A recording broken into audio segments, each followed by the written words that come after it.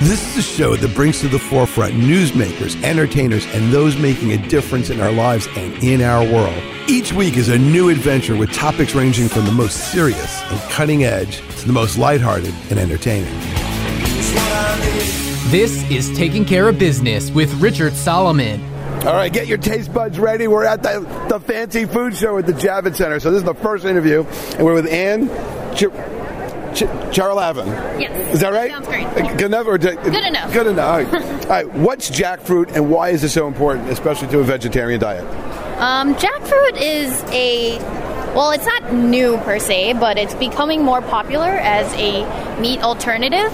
And it's great because it really just takes on the flavor of whatever sauce or seasoning that you add to it. Also, the fruit itself has a very unique texture that can't really be found in other fruits and vegetables. Is it meaty? Yes, okay, it is meaty. Yeah, it has like a nice texture. Like a good chew to it? Excuse me? Yeah, it has a slight chew to it, even after cooking. And the strands of the jackfruit come out once you cook it, so that's what makes it so absorbent of the flavor. So I feel like usually people that are vegan might consume tofu or other meat substitute that are made from carbs. This is like another natural alternative to that. Is it more fiber-oriented than carb-oriented? Yes, it is more fiber-oriented than carb-oriented. Like if you're a vegan, you may consume like mock chicken, mock duck. Those mock proteins usually have more carbs than a young green jackfruit would. So where does the jackfruit grow? Where do you get yours? Ours is from Thailand. Okay. And how long does it take for a jackfruit tree to mature and start yielding fruit? I'm actually not sure of that. We'll Google that. Get back to you. All right. Well, but you do know how to make it, right? Yes, I do. All right. So what are the things that we're sampling today? Today we are sampling a vegan tuna salad and a vegan barbecued pork. All right. So let's talk about the tuna salad first. All right. What did you put in there, and how is it? Because it's presented very nicely. What's in it? Thank you. So props to my colleague for preparing this so nicely. The vegan tuna salad was made by first rinsing the young green jackfruit because it does come in a brine. Rinse it, and then we boil it for about 10 minutes. Okay. Rinse everything, and then cut it into pieces, and that's when we add the vegan mayo, salt, pepper, and lemon juice. Oh, okay. And then what was the other thing? It was a barbecue pork? Yes, vegan barbecued pulled pork. That's prepared a little bit differently. First, we marinate the young green jackfruit in spices, such as like cumin and chili powder. Once we do that, we pan fry it with olive oil and some red onions. And then the last step is to simmer it with the barbecue sauce. And that's how it takes this current form that you see. Right. Now, what is your favorite recipe with the jackfruit? What do you like to do? Be exactly these two recipes, yes. All right, but if you get bored, what's the third? What's like a third? I see like there's some desserts there. There's some other things. What's that with the strawberry? The desserts are actually not made with young green jackfruit. Okay. Those are palate cleansers? This is part of our vegan dessert line, so made with coconut whipping cream. Oh, really? Oh, that must taste spectacular. Yes, it's great. Would you like to have some? I actually would. So what's the name of your company? Where can people find out more information? Our company is Vasani Food Corp. We're a Thai food importer, so we carry all sorts of Thai food ingredients and beverages, and this is our new line of Thai vegan products. Wow. All right, well, good luck at the show, and tastes great. Thank you. Thank you for stopping by. All right, greetings from aisle 5000. We're with Pam Schulte from the Lucky Spoon Bakery of Salt Lake City, Utah. How's the skiing out there? It's great. Most years, yeah. So I have a question. See, I was prepped. Why can't a gluten-free cookie taste as good as a fresh-baked cookie? And then it says underneath, my goal is to prove that it can. So you're the founder, so obviously you know the answer. We developed a cookie that tastes just like a regular cookie, and cupcakes and brownies and everything else. Do you want to try one? I would love to. Now, before I'm on the air eating and chomping to the dismay of my listeners, what's your secret to making it taste so good? Lots and lots of recipe trials and flour combinations and love. All right, so let's try one. What do you recommend? Lemon cupcake. Okay. Actually, what's this one? This one's a little bit easier to eat on the air. Okay, so let's see. That does taste just like a muffin. Oh, yeah, just like it. Now, this is the acid test. I love it. This is a chocolate chip cookie, right? I happen to be related to people who love chocolate chip cookies. So if this is like a real deal, you pass the test. Let's see. Tastes just as good. All right. So what's in it? What makes it? Butter, brown sugar, a proprietary flour blend, a little bit of almond meal. Oh, that's cool. Yeah. I assume these are great for gluten-free diet, celiac disease, Crohn's, and all the people who suffer those maladies. Tolerant to gluten. So anybody who's just a little bit sensitive or celiac. Yeah. So where can people find your products? We are in about 1,500 stores in different parts of the country. In New York, we're in some stores, but I'm not sure exactly which ones. So do you have a website with a store locator? All right, I knew you did. We have a website with a store locator. And what's the website? LuckySpoon.com. All right, and do you actually have a Lucky Spoon in corporate headquarters, a big one that is the Lucky Spoon? No, but that's a you should get one. Just tell them that Richard Solomon from the radio said at a meeting, your next board meeting, we need a Lucky Spoon. Even if you make one up. All right, thank you. All right, have a good show.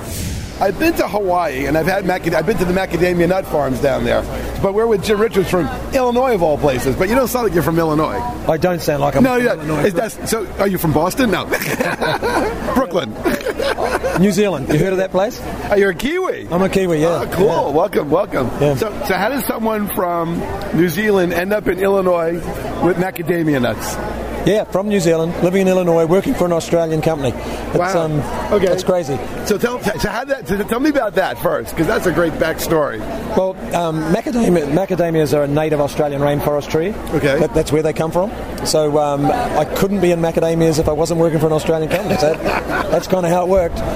We grow a lot of macadamias, so we have our own farms. Yeah. We grow the macadamias, we process them, but most macadamias are wrapped in chocolate or roasted and salted, so we're growing this beautiful healthy nut that keeps getting turned into candy. We decided to turn it into something healthy, so that's why we've made macadamia milk, or milkadamia. Okay. Now I've actually bought the milkadamia, but in most of the stores I've not seen some of these other products yet. This one we launched 2 days ago. That's why we haven't seen it. Yeah, that's brand new. Now the macadamia fudge creamer, wow, that's good.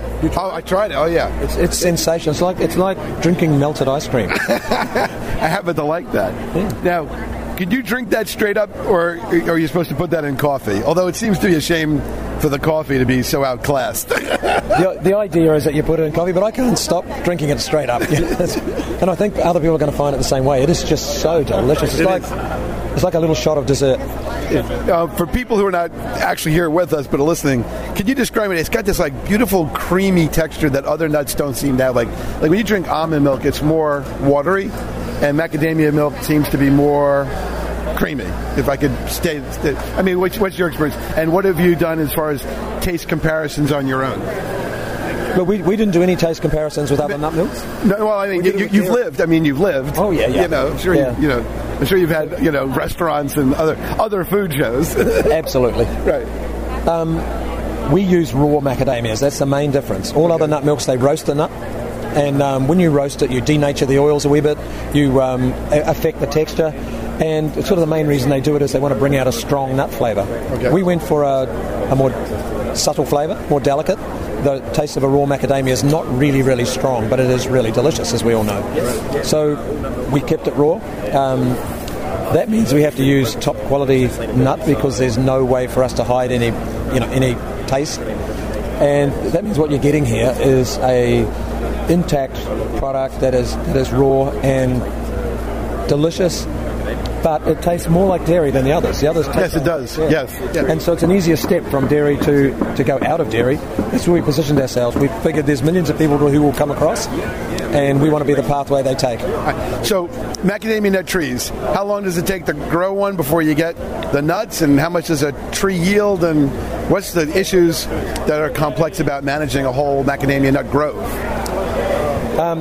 Like all plants, they can get very complex if you don't plant them where they belong. But macadamias are a rainforest tree. Our farm is right beside the rainforest where the macadamias came to be.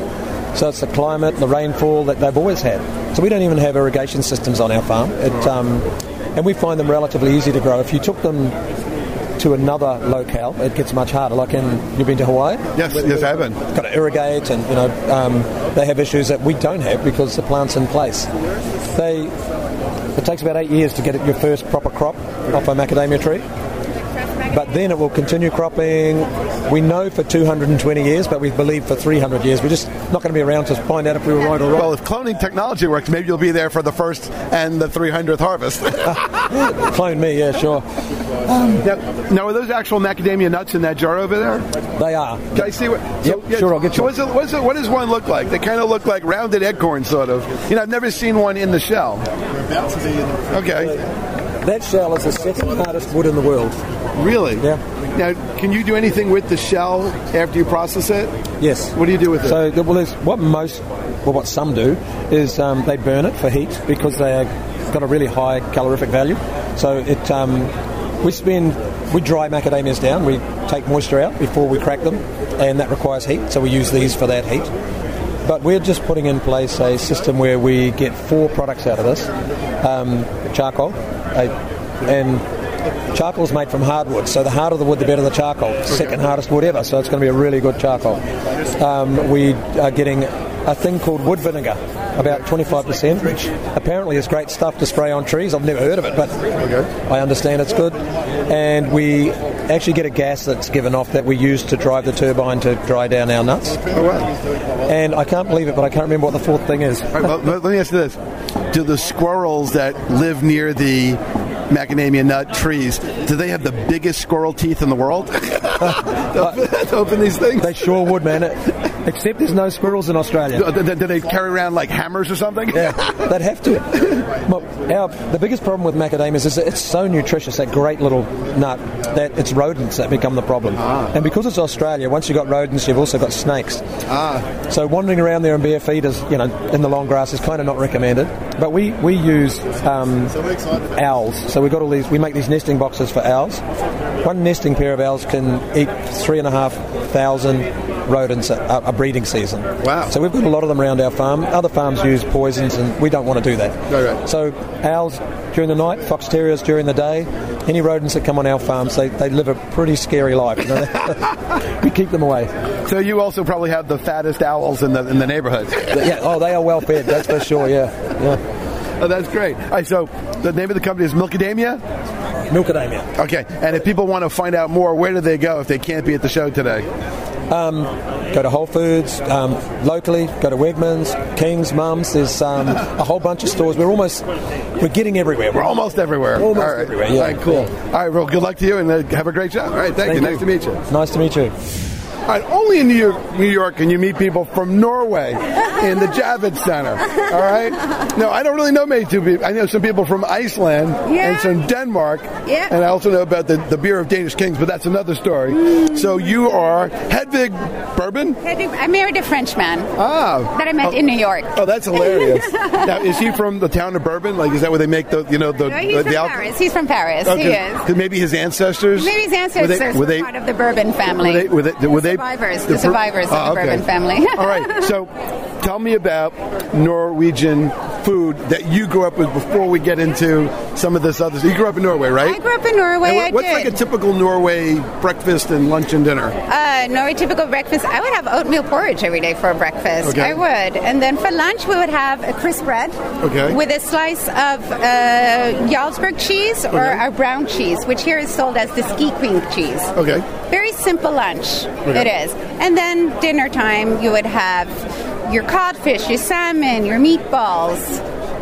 A healthy diet. Very healthy diet. Always at home, and would always be made by my mom. Everything was made from scratch. I learned baking very early on. Right. And then you moved to Brooklyn, and you started eating pizza, hot dogs, bagels, and bagels was a beautiful sandwiches. Discovery. I had never had a bagel before, actually. They didn't have bagels in Norway, and so on. So that was a real good discovery when I came here. And the bagels with cream cheese and smoked salmon. Oh, so delicious. Really. A little tomato. Right. Yes. So how did you become the purveyor of these fine delights? How did that work out? How it worked out? Well, how did it evolve? Yeah, I got inspired by my aunt one summer in Norway, and then came back to Brooklyn, started baking for friends. As the kids now are older, I was thinking, wow, this is it.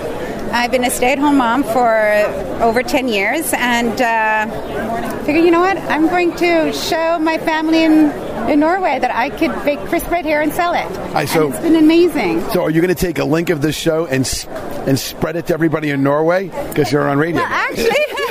You can say I'm famous now. Yeah, not only am I famous in Brooklyn, I'm famous on the radio. I have so many supporters in Norway. My friends and family are following. They are on Instagram and Facebook. Everything that's happening, that I'm here at the Fancy Food Show, they all are like so happy for me. All right, so what are these called and what's inside of them? So let me just grab one. Okay. Have a taste. So what is this? What are we looking at? So this crisp bread is the base is rye flour. Okay. That comes from a mill upstate New York. Then we have the oats and oat bran and the seeds, which are pumpkin, flax, sunflower, and sesame. Oh, this is very healthy. Yes, it's very nutritious. Oh, yeah, lots of high fiber. Mixed with some olive oil and water. Okay. So it's very soothing to eat. It has a nice feel when you eat it compared to other crisp breads. Often can be very hard and dry. Let's this one do a isn't crunch. it because it's crunchy, but still comfortable to eat. Let's do a crunch for the radio. It's like knekkebrød in Europe. Oh, very good. That's Norwegian. Very crunchy. It is. Very satisfying. Okay. And in Norway, we say, here we say crisp bread, we say knekkebrød, which is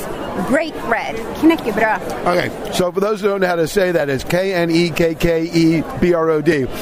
I only know how to spell that, not because of my Norwegian ancestry, but because I saw the note over there. Yes. Knekkebrød. That's right. And my Norwegian ancestry from New York City. Yeah. It's the Swedish in there. Oh, you're from Sweden?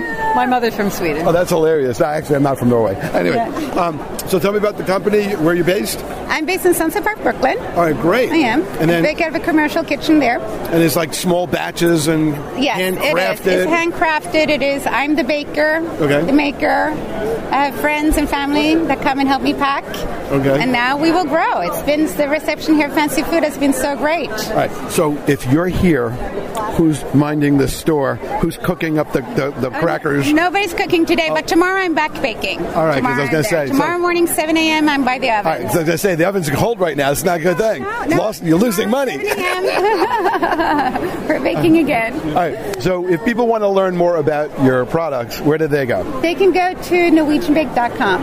Oh, okay, great. So that's perfect. And thank you, Hedvig. And wonderful meeting you. I'll see you I'll see you in Brooklyn or Norway, whichever comes first. Wonderful. Thank you so much. Thank you.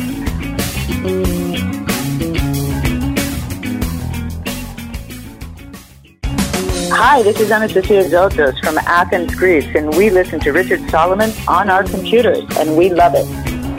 All right, well, if you're at the Fancy Food Show and you see the name Silly in any food product, you got to go see it because you have Fusilli. Check it out. You're Amanda, right? Yes. What's your full name? Amanda what? Amanda Morse. Okay, and you're from the Hudson Valley? Yes. All right, we love the Hudson Valley. All right, go there all the time. All right, so what do we have here? I said there's beet fusilli? Yes. All right, what is it? It is beet juice mixed in with the organic pasta dough. Okay. And then we use this really great Italian machine to make the cool, unusual shapes. All right. We have about 20 different shapes and flavor combinations. All right. So tell me these different things that you have. You got trumpets, you got beet fusilli. I saw something with hemp. What do you got? Give us the whole spread. The whole spread. So what's the All whole right. thing? So we've got the organic hemp farm up in New York that we get the hemp flour from. Okay. Hemp flour creates a little bit more fiber and protein, so it adds a little extra something to your pasta. So you get... Gives a little bit more of an oomph. Yeah. We like oomph. For those folks who, want a little bit more healthy hits. Sriracha flavored fusilli, which is awesome. We've got saffron. Saffron's good for you, too. Yep, saffron. So it's good for your memory. Yeah, it's really good for you. I think the radiator is one of the coolest shapes that we have. Oh, wow. Is that like modeled after car parts? If you go on our website or our Instagram, social media, you can sit for hours and watch videos of the pasta coming out of the machine and it getting cut. With the I got my start in Play-Doh. Would that qualify me as a fusilli maker? Yes. You think maybe I get a job on the weekends? Exactly. Maybe they might let you touch the machine. You never know. I can wear a hat and gloves the whole bit. I could do it. This is something that's, Now, what are the recipes that you like to make? Now, I saw this thing we had we had here with the beets and a little bit, it looked like feta. Yes. Right. All right. So tell me what you like. Tell me what you like to make. I would say the beet would be great for a cold pasta salad. It's so hot in New York right now. It's 100 degrees this week. It's schwitzig. Yes. So I would do a cold salad. Of course, feta is a great complement because it's really bright and has that nice citrusy piece to it. But you can throw in some other veggies. We have really great recipes on our website. Okay. With the beet, you could throw in actual roasted beets. Looks like apples, maybe some different Dijon, shallot, all kinds of stuff. Right, Bottom line is that you can make it your own. Our pasta tastes so good on its own. I just put a little bit of ricotta and olive oil, and people will think that you went to Italy and learned how to be a master chef. So instead of being a radio host, it'd be Chef Rich. That's amazing. Yes, exactly. All right. So you guys have a website. What do you got? We do. Soflini.com, and that's SFOGLINI. Now, is that named after anybody? Sfolini. It's what you call the women who used to make pasta. Oh, is that right? I didn't know that. Term for it. We called them pasta makers. Yes. That's at least we called them in Italy. Yeah, exactly. So, all right. So, thank you for. So do you get actually that you're? I'm actually back here making it. I have my little pot. So let's see. So you have a pasta pot. Yep. Right, and then you have to cook them right, and then you straighten them out, and then I dump and then it you put it in the big bowl. And then we've got some partners here who've donated cheese to us. I'm using Italian cheese, so it's great. Okay, perfect. All right, Yeah. This is awesome. All right, Thank you very much. All right. My pleasure. Have a great show. Greetings from the Vermont aisle, but you're from New York, so I don't know how'd you get how'd you end up in the Vermont aisle? Well, what happened is they wanted to recruit some true Brooklyn brands to make Vermont cool. All right, so what's better than the original hot dog? They had to up the the level of play. Absolutely. Right. Well, also you applied a little bit late, also. Okay, that's an honest and cool statement. Yes. You're Michael Gwynn. That's correct, All sir. right, so you're from Feltman's of Coney Island. I am the owner of Feltman's of Coney Island. There you go. So tell me, who was Feltman, and tell me the whole history. And we're looking at beautiful hot dogs and delicious buns with your own mustard, I may add. That just debuted yesterday, the Feltman's mustard. Charles Feltman is the inventor of the hot dog. He invented the hot dog at Coney Island in 1867, built the largest restaurant in the world, which went out of business almost 70 years ago, but has been recently resurrected. What was the name of the restaurant? Feltman's Restaurant. Was it like Feltman's of Coney Island or something like that? Well, that was the LLC. Feltman's Restaurant was the largest, most extravagant restaurant in the world. It was 2 city blocks long. It had a beer garden, 9 grilling stations, a hotel, 2 theaters, a bathhouse, and a roller coaster. Went through the maple trees, drew the beer garden. It became Esterland Park in 1962 after it closed. Okay, now, where was Feltman from? Feltman was from Germany. He was actually a baker. He had a bakery in modern-day Park Slope, Brooklyn. Trying to sell his baked goods from a pie cart along the sand dunes of Coney Island. People wanted lunch. So he took the Frankfurt sausage from his homeland in Germany, made these elongated buns, and voila, the hot dog was born. Wow. Now, in those days, did they have mustard and all the other accoutrements, or was it just a plain hot dog on a bun? They had all those things, but they had to put them on a plate. So Feltman says, let's pile it on a bun so we could sell it, so people could walk the beach and ride a carousel and do all those things that people love to do at Coney Island. All right, so tell me, how do you make a good hot dog? How do you make the hot dog? What goes in it? I think everyone asks for the snap. We have the natural lamb casing. It's naturally smoked, and we use all lean cuts of beef. Okay. So if you try this hot dog, guaranteed, most people tell me it's the best hot dog they've ever had in their entire life. It's got a very nice, smooth, smoky taste to it. We don't fill it with garlic powder like other brands because we have nothing to hide. It's all pure beef. It's the filet mignon of hot dogs. Right. Now, as far as the bun goes, do you have a certain kind of bun that you like to use? We like the potato bun, and we have a partnership with Martin's Buns. It goes fantastic with the Feltman's hot dog. The nice, fluffy, yellow, sweet bun. Perfect. Now, are you one of so for cooking, are you a grill guy? Are you a boil guy? Like, how do you like to make it? What's the best way to make it? You throw that baby on the barbecue or an iron skillet. You heat it up until that casing's about to burst, and then when you bite into it, it pops open like a water balloon. The juices flow down your lips. It's insanely good. Now, I know my friend Marty's listening. He's all over this. I can tell because he always talks about the snap. He always talks about the snap. And then, are you a mustard and sour? Like, are you a mustard sauerkraut guy or just a mustard guy? Like, how do you like to eat it? Just mustard. We have a location in the East Village at 80 St. Mark's Place. I had a lady that came in last week. She tried to sneak ketchup in. She looked over her shoulder, got a little nervous. I ended up calling the cops on her.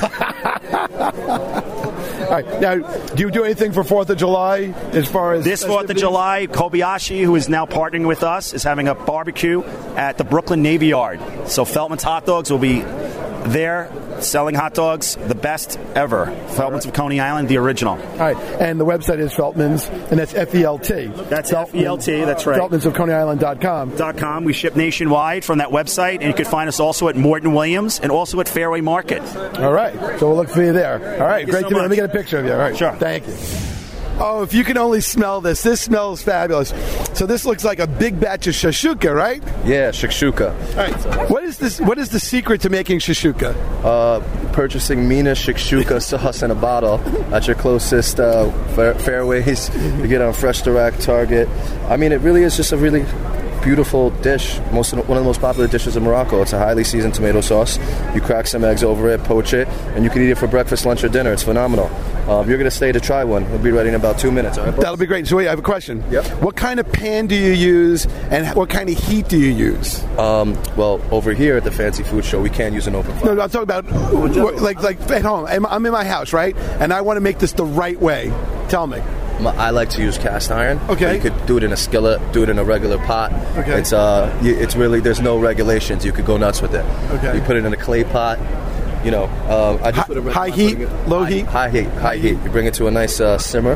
As soon as it starts bubbling up, crack some eggs over it. You poach them 3 to 5 minutes. Done. Hit it with a little bit of salt, a little bit of parsley or cilantro. Okay. Eat it with really good bread, and what kind of bread? What kind of bread do you like? Say French bread. French bread, because it's crunchy and soft on the inside. Exactly. It soaks up all the goodness from the shakshuka sauce. All right. So how did you get involved in the whole shakshuka making enterprise? Well, my mom, she's an amazing Moroccan chef by the name of Mina. That's why the brand is Mina. Okay. And, so I got the right guy. Exactly. And she's been cooking this up for us since we were children, and we just wanted to take her recipes, traditional Moroccan flavors, and share it with the world. All right. So when you're not eating shakshuka, what are some other great Moroccan foods? We'll take it over here. We have. Let's take. Well, we can walk. I got the equipment's portable. What else do you like to share with us? We have harissa, which is a Moroccan red pepper sauce, spicy. That's one of the number one condiments in Morocco. Then we have over here tagine simmering sauces. A tagine is a national dish from Morocco, along with couscous. But a tagine is a stew essentially. Okay. We made a chicken tagine simmering sauce, a fish tagine simmering sauce, and a red meat or lamb tagine simmering sauces. They're phenomenal. It's you add your poultry. You add your protein. You add the sauce, let it stew for an hour, and it's done. It's Moroccan food made easy here at Mina. We like that. Yeah. All right. Well, hey, I'm looking forward to take a taste, and we'll take a picture right now. All right. Keep chatting. And your name is Rashid? Rashid yes. Kalamini. Yes. But the name to remember is Mina. Mina. M-I-N-A. Exactly. All right. So wait, what's the website? What's the website? What's the website? CasablancaFoods.com. All right. There you go. All right. Thanks. All right. We're in aisle 3400, continuing at the Summer Fancy Food Show. And I guess we're on a tea run because we actually talked to a couple other people about tea. But your tea is a little different. First of all, this is Terry Wong, right? Yes. And you're from Taipei, Taiwan? Yes, we're based in Taipei, Taiwan. Our tea company is called Kingping Best Tea, and we specialize in oolong tea. Now wait, it's K-I-N-G, P-I-N-G, because this is radio and people have to visualize it. Yeah, of course. And this particular fancy food show, we brought 6 products. 3 of them are loose leaf pyramid tea bags, and it's different expression of oolong tea. One is more traditional Taiwanese style, golden oolong tea, which is lightly oxidized. The other one is roasted black oolong, which has a roasted flavor to it, nutty flavor to it. And the last one is a red oolong, which is similar to a black tea. So it's got nice ripe fruits, a little honey flavor to it. And we use those 2 types of teas, and we grind it up, and we add milk powder and sugar, and we make an instant milk tea. So in other words, if you're on the go, boom, boom. Well, our tea is actually, the loose leaf is actually packaged in pyramid tea bags as well. Okay. So you literally add water, hot water, cold water, right, and you can extract the flavors very, very quickly. So you can drink it on the go as well. Okay, so on your pyramid tea bag, can I cold brew? Can I do that? That's what this is. Oh, wait. So, because remember, this is radio. Of course. This guy just went, voila, and nobody saw it. So tell me what the voila. So basically, you took a glass container, a little bit of cold water nice, or just cold water? Cold water, and you leave it overnight in the fridge, and it'll extract the tea flavors. And you get a little bit more delicate flavors, more complex flavors, but you don't get as big of a kind of tea punch, so to speak. Okay. So if you want a smoother and lighter, Exactly. Okay. Now, overnight? No, 6 to 12 hours at least. It'll last 2 to 3 days. All right. Many years ago on television, I remember I'm a radio guy, but many years on television, they had this thing called sun tea, where you put the tea bags out in the glass, and you'd let the sun brew the tea. Was that just marketing hype? I guess it works. The main problem with that would be maybe a sanitation. Well, this is New York. This is New York. We don't really worry about sanitary conditions. I mean, have you been to the subway? Yes. I think they last cleaned that like 1910. Yes. Now, what do you like? Okay, so what do you like, and what is Taipei's kind of hometown tea? Like, so let's say I'm in an eating establishment in Taipei. What is the tea that they would normally serve me? And would they serve it hot or cold? And would it depend on the year? Usually the type of tea that people drink serve in restaurant would be similar to our golden oolong tea. It would be a lightly oxidized oolong tea. Sometimes it'll be a little more roasted, but it has the kind of the oolong, because that's what Taiwan is famous for, oolong tea. Right. Now, in Taiwan, do they actually put the milk in the tea, or do they drink it straight up? So, in Taiwan, there's a pretty popular trend called boba tea, bubble tea. I know bubble tea. Yeah, we have that all over here, yeah. Exactly. And it started in Taiwan. And so, is that right? Yeah. I didn't know that. Yeah. So, what people do is they add creamer, or they add, condensed milk, or they add fresh milk with tea. And then they drink it with boba.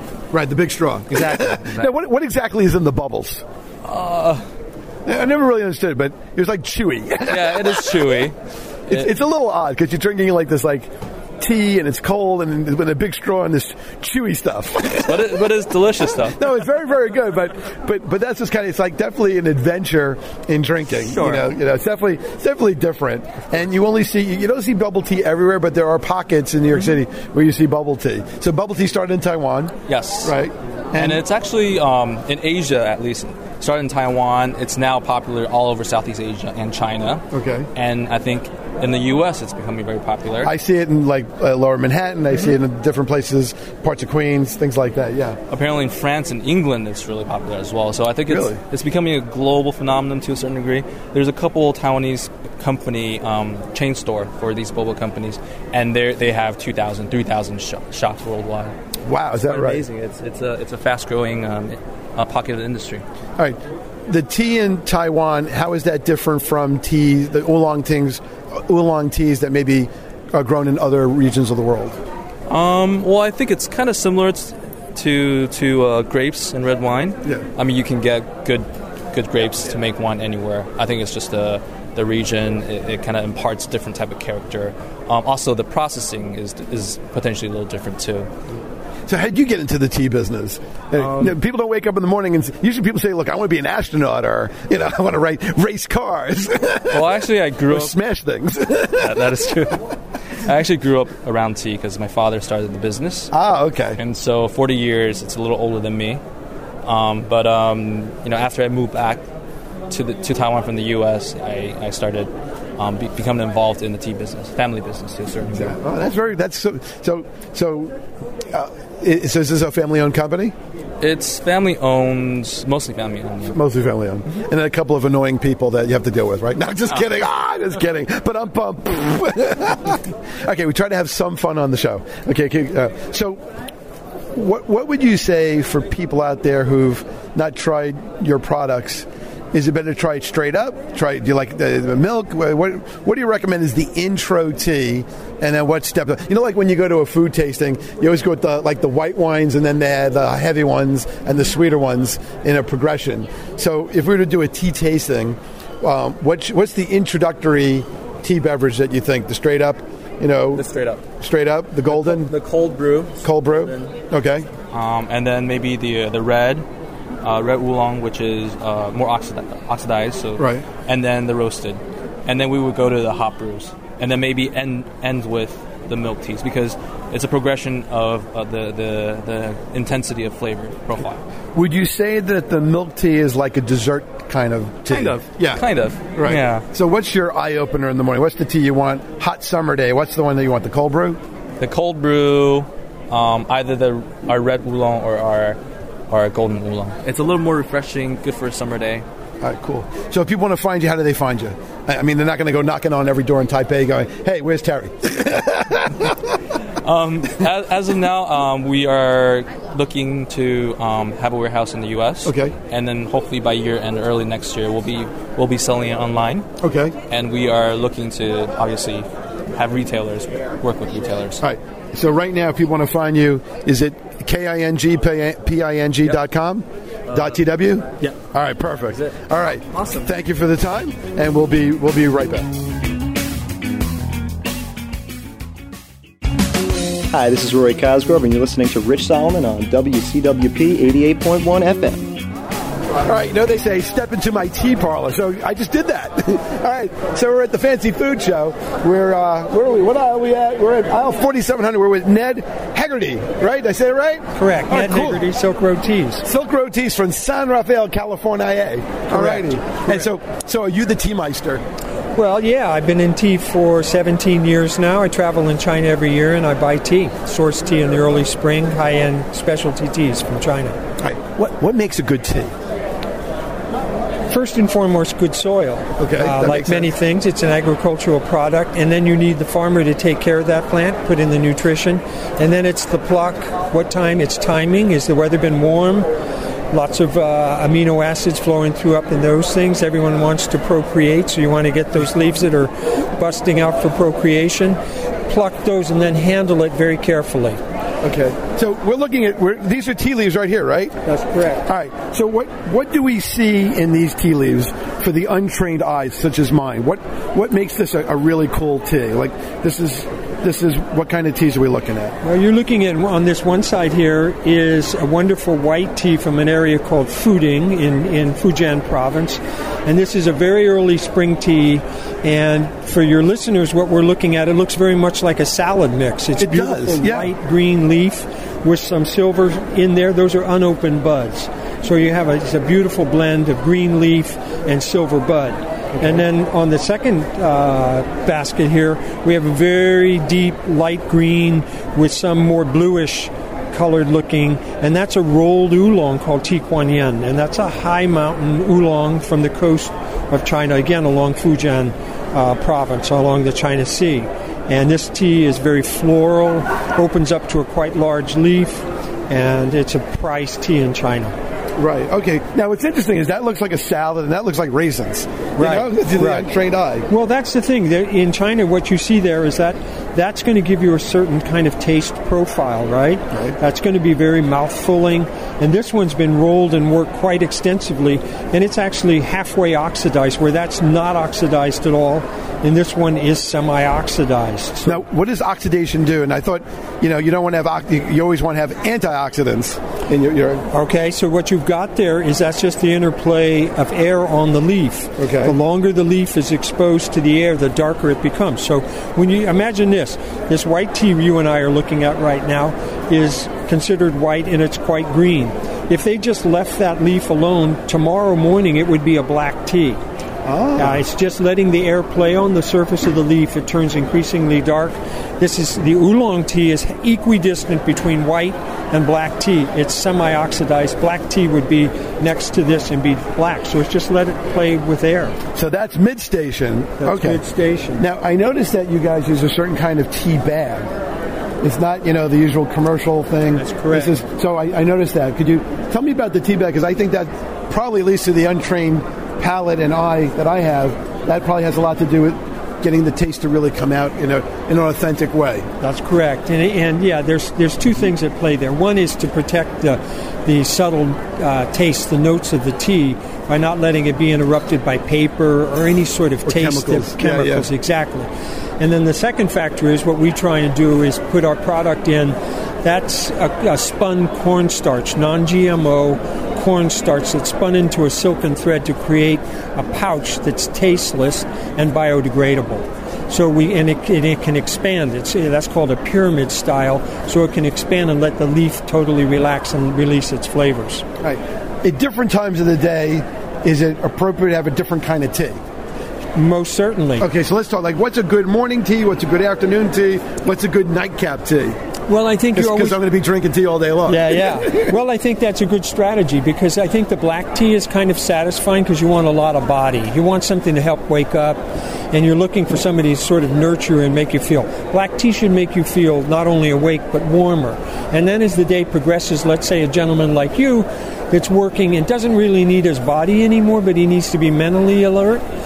Oolong tea is a beautiful selection because it's very active up in the hippocampus area of the brain. So you get a lot of brain activity without the agitation in the body.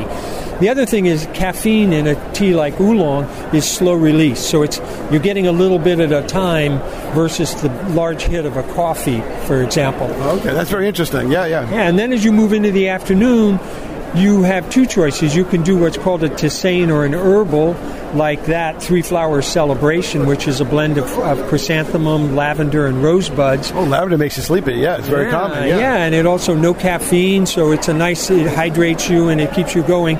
Or black tea is very refreshing, so maybe a little black tea as you get to 2 or 3 in the afternoon and you're flagging a little bit, a black tea or a green tea refreshes you. Wow. Now, during the colder months, does that strategy change compared to the summer or hotter months? Yeah, I think it does. You know that you might want something a little more bold and strong, like a really strong Yunnan black tea in the winter, kind of buck you up and keep you going. And you're probably going to lighten up, maybe going to a jasmine or even a white tea in the summer.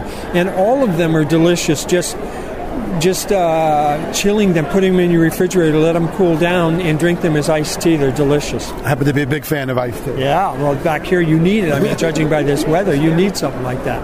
So how did you become a tea guy? Well, I was introduced to a fellow who had done extensive travel and started this business in China. He was really the first person to go into China and source specialty unblended teas. And he and I became friends, and over a couple of years negotiated and worked together in China, and then he wanted to sell the company, so I bought the company from him, and that was 17 years ago. And I travel every year, the same model. We travel in China and buy from small farms. Now, what latitude on the earth is the ideal tea growing climate? Like, obviously it's not the equator, it's not the North Pole or South Pole, so where would it be? Like halfway up, 2/3, Well, the coast of China, imagine that, which is more or less right across from San Francisco, just head to the east. Just go east from there. And what you want for great tea is you want to be at least 800 feet in elevation, right up through 1,600. And your higher grades of tea are going to be higher up the slope. And what you want is a very warm, kind of humid day, lots of sun, and then a temperature that drops down into the low 60s into the 50s at night. So that contrast up and down creates wonderful flavors and aromas. So what does the plant look like? Just describe it, because obviously it's the leaf that you care about. And how do you harvest the leaf without damaging the plant so you can yield more teas for the year after? Yeah, it's critical. Well, it's Camellia sinensis is the base plant, is the species that all tea emanates from. And it looks a little bit like your camellia that you have here in the United States, the very dark serrated leaf with the pink or the red flowers on it. It's thinner, it's got a beautiful serration, and what you want to do is let it grow to about 3 to 4 feet tall, so it's very easy to pluck. That's what you do when you harvest tea. You pluck with your middle finger and your thumb, and you pluck the bud. High-grade teas pluck that way, and put it in a basket, and then on you go eventually to your teacup. So and the rows are cut and they usually hug right along very steep slopes of the mountains for high-grade teas. So I have to ask a question. Have you actually gone out into the field at the farm level, like with a pot of boiling water, plucked the tea, and made the tea right on the spot? Yes, we have. And what is it like compared to anything else?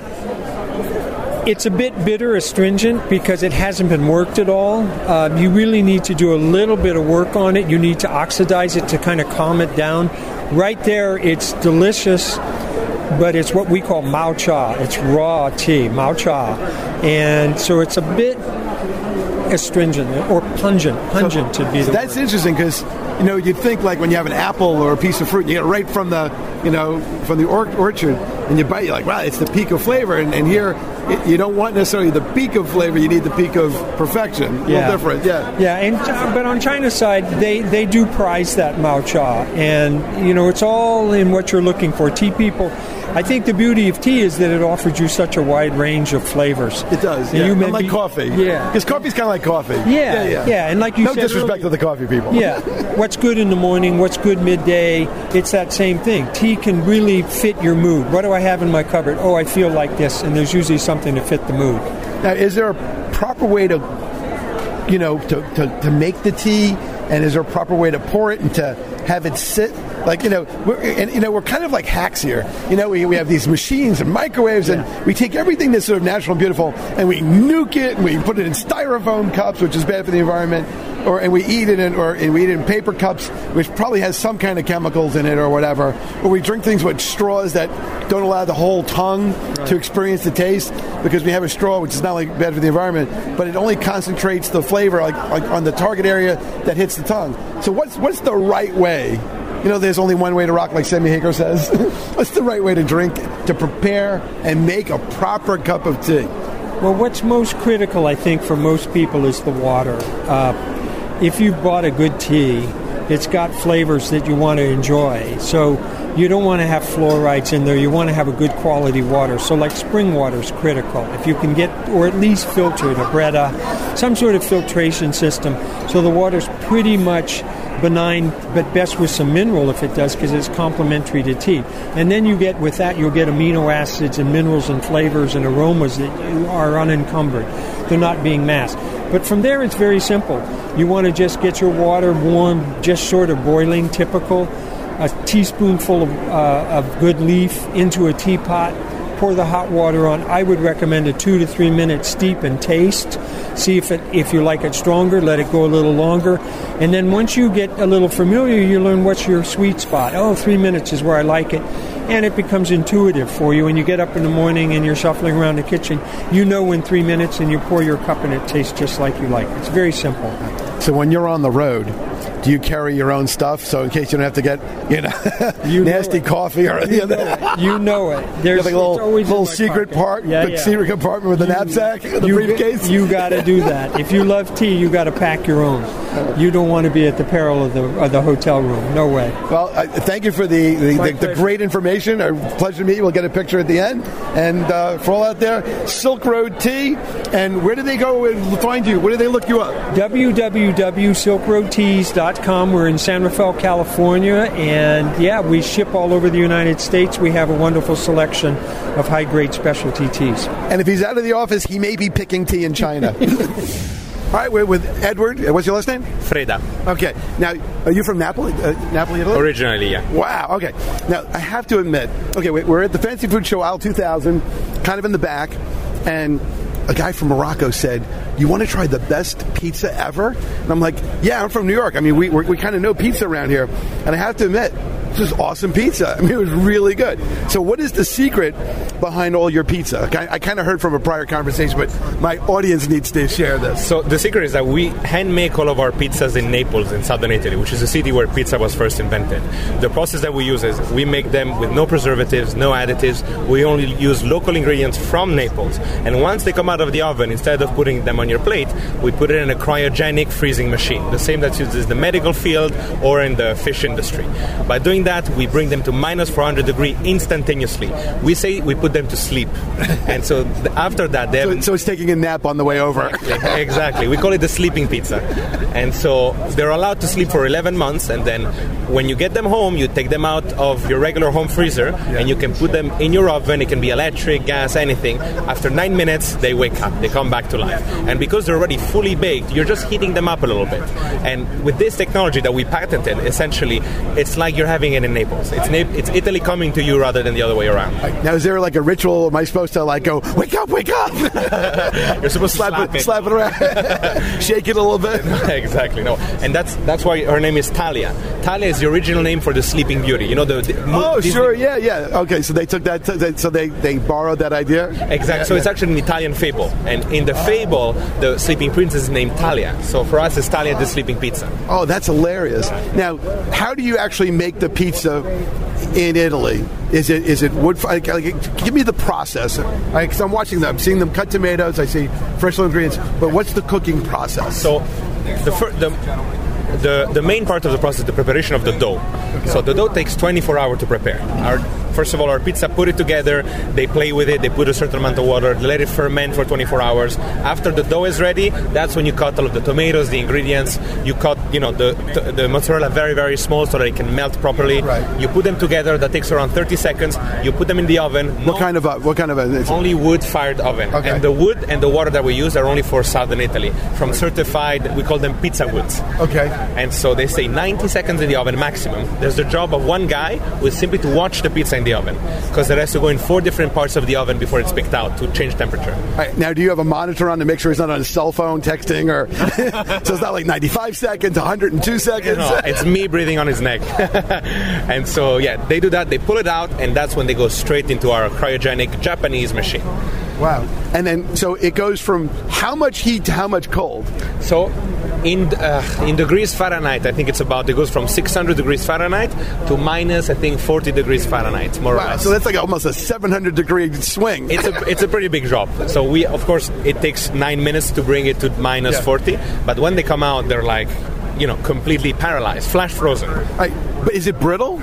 Like when it comes out, you ever see things that are dipped in nitrogen? Like you take a tennis ball, you dip it in nitrogen, and then you can smash it, breaks it to 1,000 pieces. Do you have that problem? You can smash it very easily, on people's head especially. I'm sure they'll make a great game show back home. We're considering it for a commercial. So how do people get it here? So we put it on containers and we store it once they arrive in New York.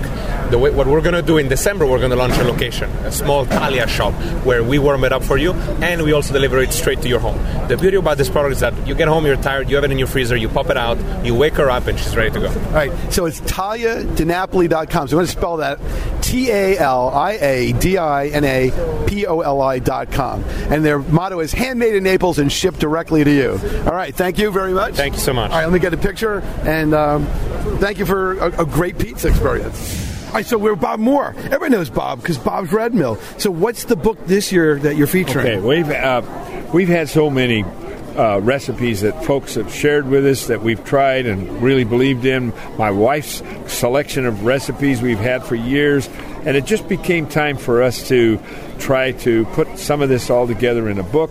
So we decided on a series of 4 books. We did breakfast, lunch, dinner, and then we did snacks. Okay, today and this year we're doing lunches. So it's a way of showing people how to use whole grains, how to eat healthy, and that's what it's all about. And we actually do need to be healthy. Actually, you know what I love? Your chocolate protein powder. Yeah. I love that because I feel like especially for the younger people, maybe they don't get all the nutrition they need, and there's a lot of really good stuff in there. Good stuff. Those are good sellers too. Yeah. What, anything new this year that you want to highlight that's coming out there? Oh gosh. We have all new packaging this year, and by the end of the year, I hope we have it all done. We're going to the reclosable packages and stuff. We must have 7 or 8 new products this year that, you really caught me off here. Our new cups, we've got about 8 new they're not just oatmeal cups because we're putting muesli in them and whatnot. We're just on the run to try to supply folks with an endless amount of whole grain food for their health, and I suppose for the health of the company. It doesn't hurt that either. So is there a book for next year in the works? Yeah, well, it's not really in the works. I think we've already printed it. So this is lunch, now it'll be dinner. All right, cool. Yeah. So next year I'll get the dinner book. Yeah, you'll get the dinner. All right, thanks so much, Bob. Oh, you bet. All right, thanks. I try to cover this show every year, and every year it's just a great journey through tastes, delicious smells, great things to look at. And I really look forward to coming here next year to see what new products there are. I hope you enjoyed our show. We'll see you next week. And for those out there from the Fancy Food Show at the Javits Center, thank you for creating all that great food out there. It was delicious. And as I say at the end of every show, I'm full. Take care.